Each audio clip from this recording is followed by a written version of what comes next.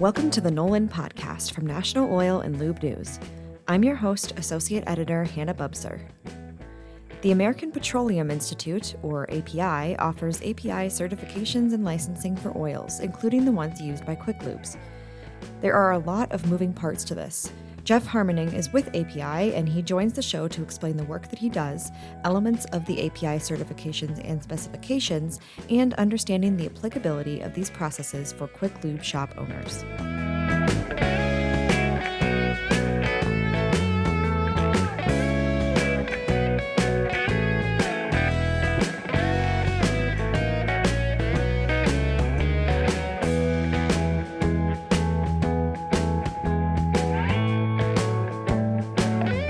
Okay, Jeff, well, welcome to the podcast. Can we start our conversation today just having you introduce yourself and explaining your role with the American Petroleum Institute?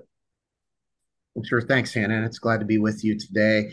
My name is Jeff Harmening, and for the last 14 years or so, I have been working with the American Petroleum Institute, supporting their engine oil licensing and certification system, as well as the diesel exhaust fluid licensing and certification system. And I now sit as a senior project manager and program manager in support of those two efforts.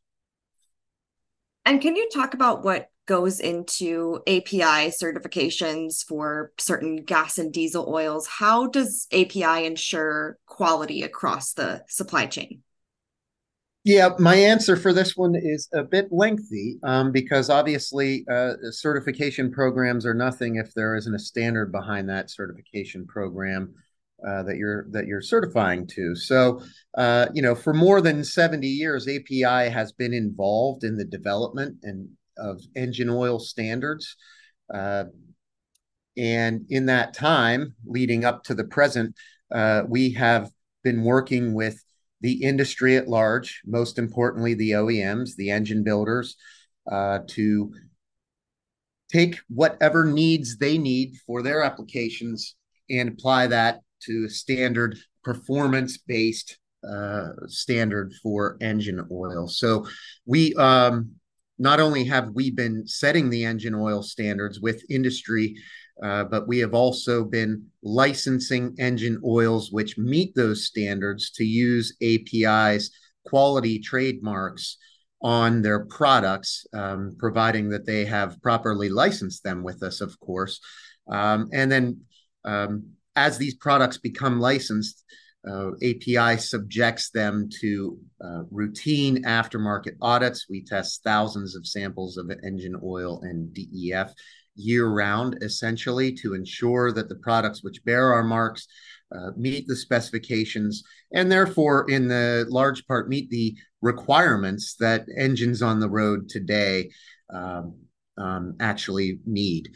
So we really are involved in the entire process from beginning to end. And then furthermore, because we have the standards development capability, we've also, asked industry and the members of API's lubricants group to create standards in other areas, particularly, two things that I think apply to this audience are API 1525 and 1525A.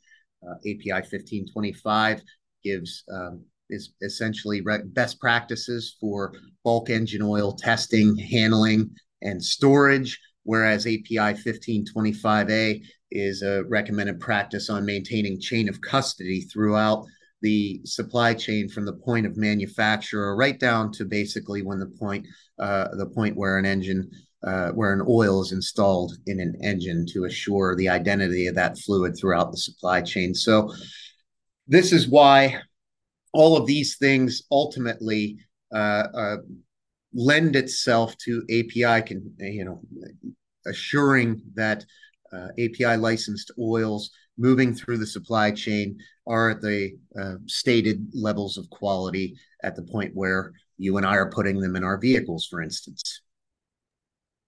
I am glad that you brought up API 1525 and 1525A because I had it on my list to ask about that. So thank you for giving kind of that overview on those.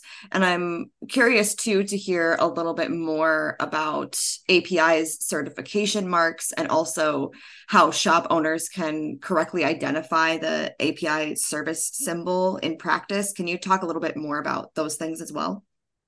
Yeah, so that's basically getting into the business of the licensing and certification program. So, just to sum that up for your listeners, the licensing program is more than just just you give us money, we give you a trademark.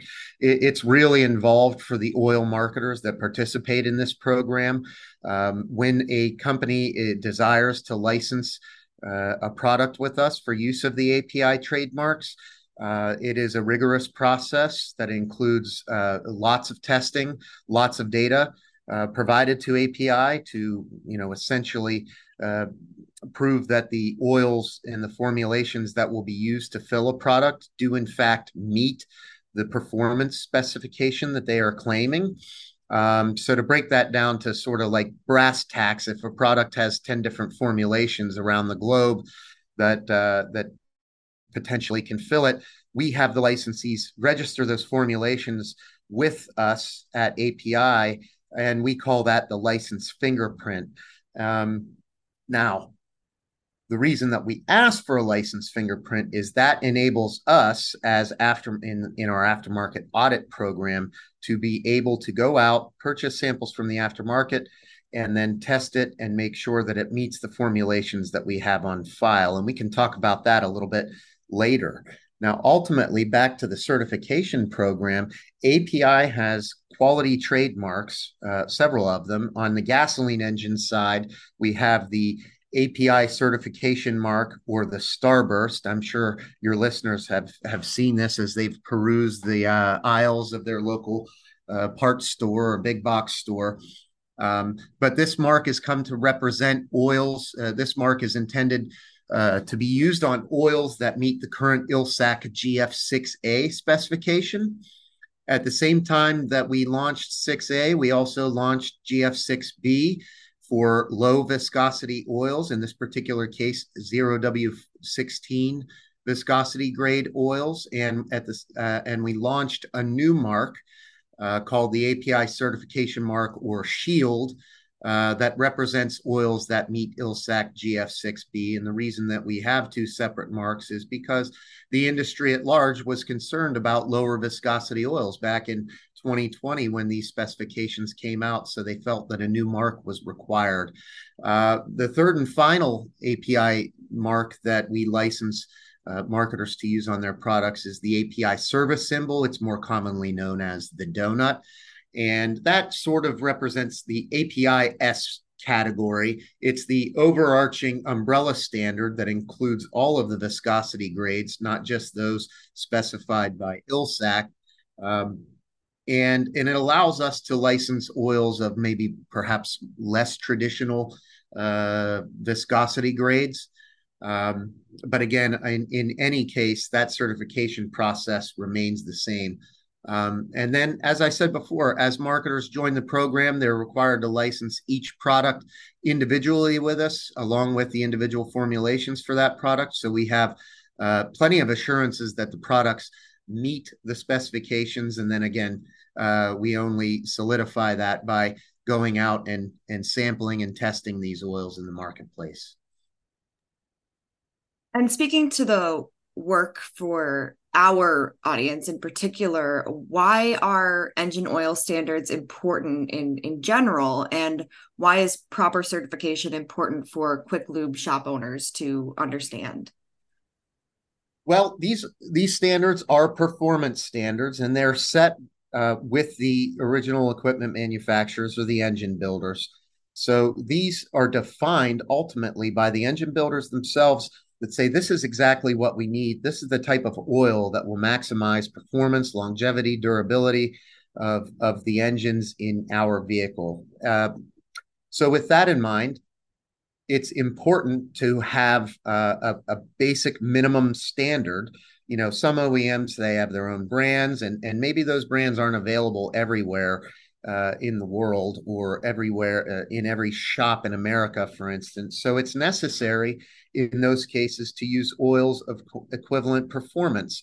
And so that's why it's important to them that we set a minimum performance standard so that we can help the oil consuming public ensure that they are using the proper uh, level of performance and viscosity grade oils that their manufacturers recommend. Why this is important to your listeners and to the oil changers of the world is you are performing that service on behalf of your customer. And as we all know, the customer is always right. They want their equipment and their vehicles to last as long as possible and to be protected by any means necessary. And so it's incumbent upon the folks that are performing these oil changes not only to basically understand what each specifications are, but to ensure that they are installing the oil that's recommended for that vehicle to avoid such nasty things as warranty voids or even worse. And I wanted to bring up the aftermarket audit program as well. Can you explain that to our listeners? Absolutely, and actually that's when I first joined API 14 years ago almost. That's what I cut my teeth on, so to speak.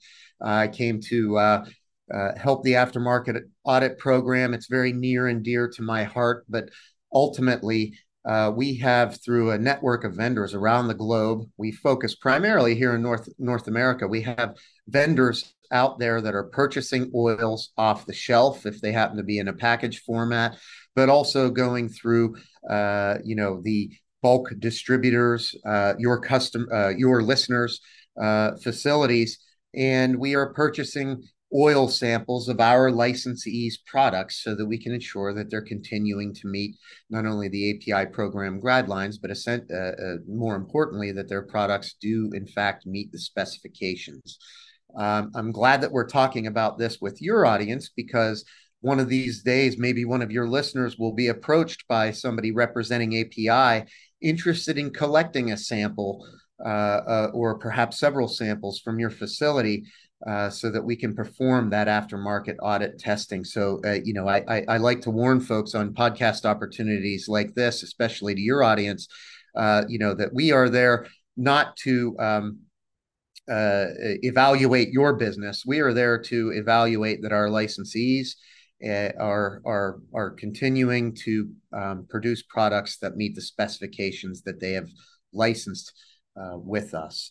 So, don't be afraid if somebody comes knocking at the door asking for a gallon or two off the bulk tank dispenser, because we are here not only to protect the integrity of the trademarks and protect the marketplace from substandard oils, but we also want to ensure that folks like you get alerted to any issues that we might discover, as part of that aftermarket audit program. So I just want everybody to understand we're not there to do anything beyond help you when we are there to purchase an oil sample through our aftermarket audit testing. And by the way, we have a licensing program for diesel exhaust fluid. So if we may be knocking on the door to sample that as well, because it's a program that was set up very similar to the engine oil program based on the engine oil program's historical success over the last 35 years or so that we've been licensing engine oils.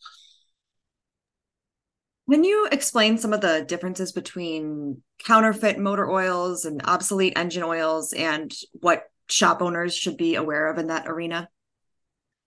Yeah, first, I think I'll start with what the difference is. So, obviously, counterfeit oils, our take on counterfeit oils are oils out there that are falsely claiming to be licensed by API or otherwise associated with API when they do not, in fact, have a license to use the trademarks or make such claims.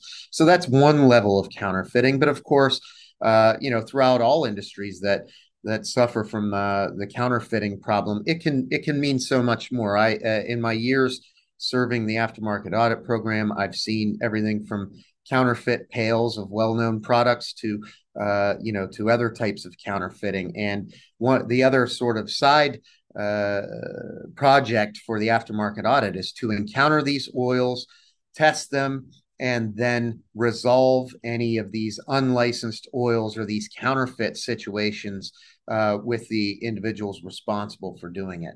So on the counterfeiting side, that's sort of what we are chasing down. But there is also this notion of obsolete engine oils, and this is a little bit more complex, and I'll try to simplify it for the audience now. But API's been setting standards for over 70 years. And, we're currently on API SP. We are currently on API CK4 or FA4 for the diesel engine side. But there were many previous categories for different levels of technology and the needs of the industry for the 70 years since. Those specifications are performance-based, and they include tests on engine platforms where an oil is tested in a laboratory, on a stand, under given circumstances and conditions for a given number of hours, and then the oil and the engine itself are both analyzed for different properties depending on what the test is, to see what the performance of the oil was on this sort of accelerated aging schedule that it went through while it was in the stand. Well, those tests and the equipment behind them, the engines, the hard parts that are used to replace the parts that are used in the test, when they become unavailable, it becomes untenable to be able to prove that an oil actually meets that specification. So in those cases, API makes those older specs obsolete very simply because the tests are no longer available in order to ensure that those do in fact meet the specs. So we will make our categories obsolete. But it is still common to occasionally see those out in the field in bottled format mostly, and referenced on packages, where I've seen things that go all the way back to API SA, which essentially was just base oil intended for engines previous to 1947. So we are out there looking for those types of oils to ensure that that is minimized where possible.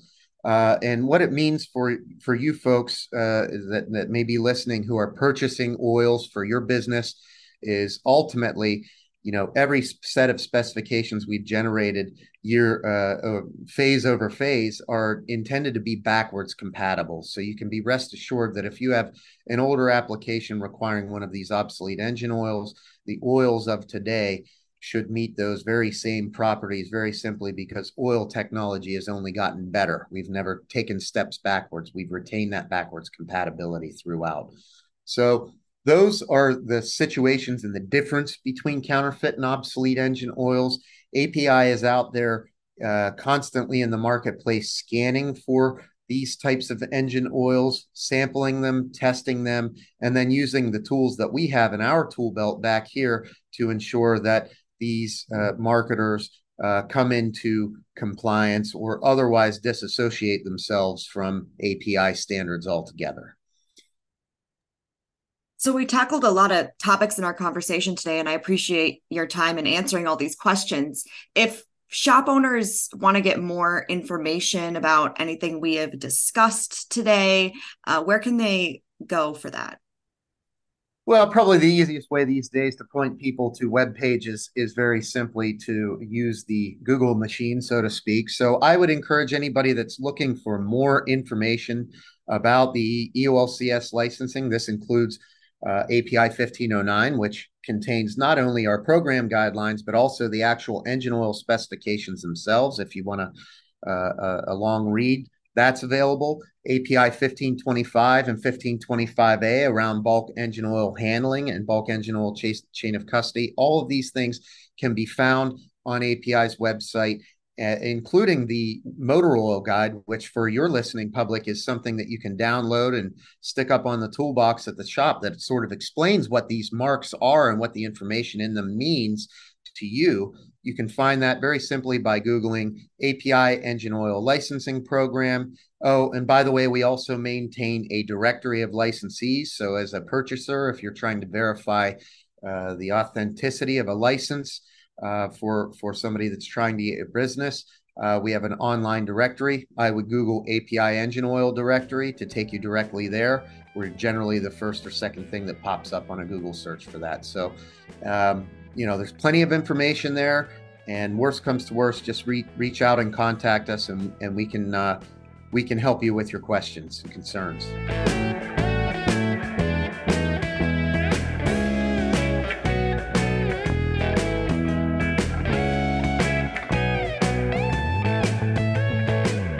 Thanks for listening to the Nolan Podcast from National Oil and Lube News. For more content, follow Nolan on Facebook, Twitter, and LinkedIn. If you enjoyed today's episode, make sure that you never miss another. Subscribe to the Nolan Podcast wherever you listen. I'm Associate Editor Hannah Bubser, and I'll talk to you more next time.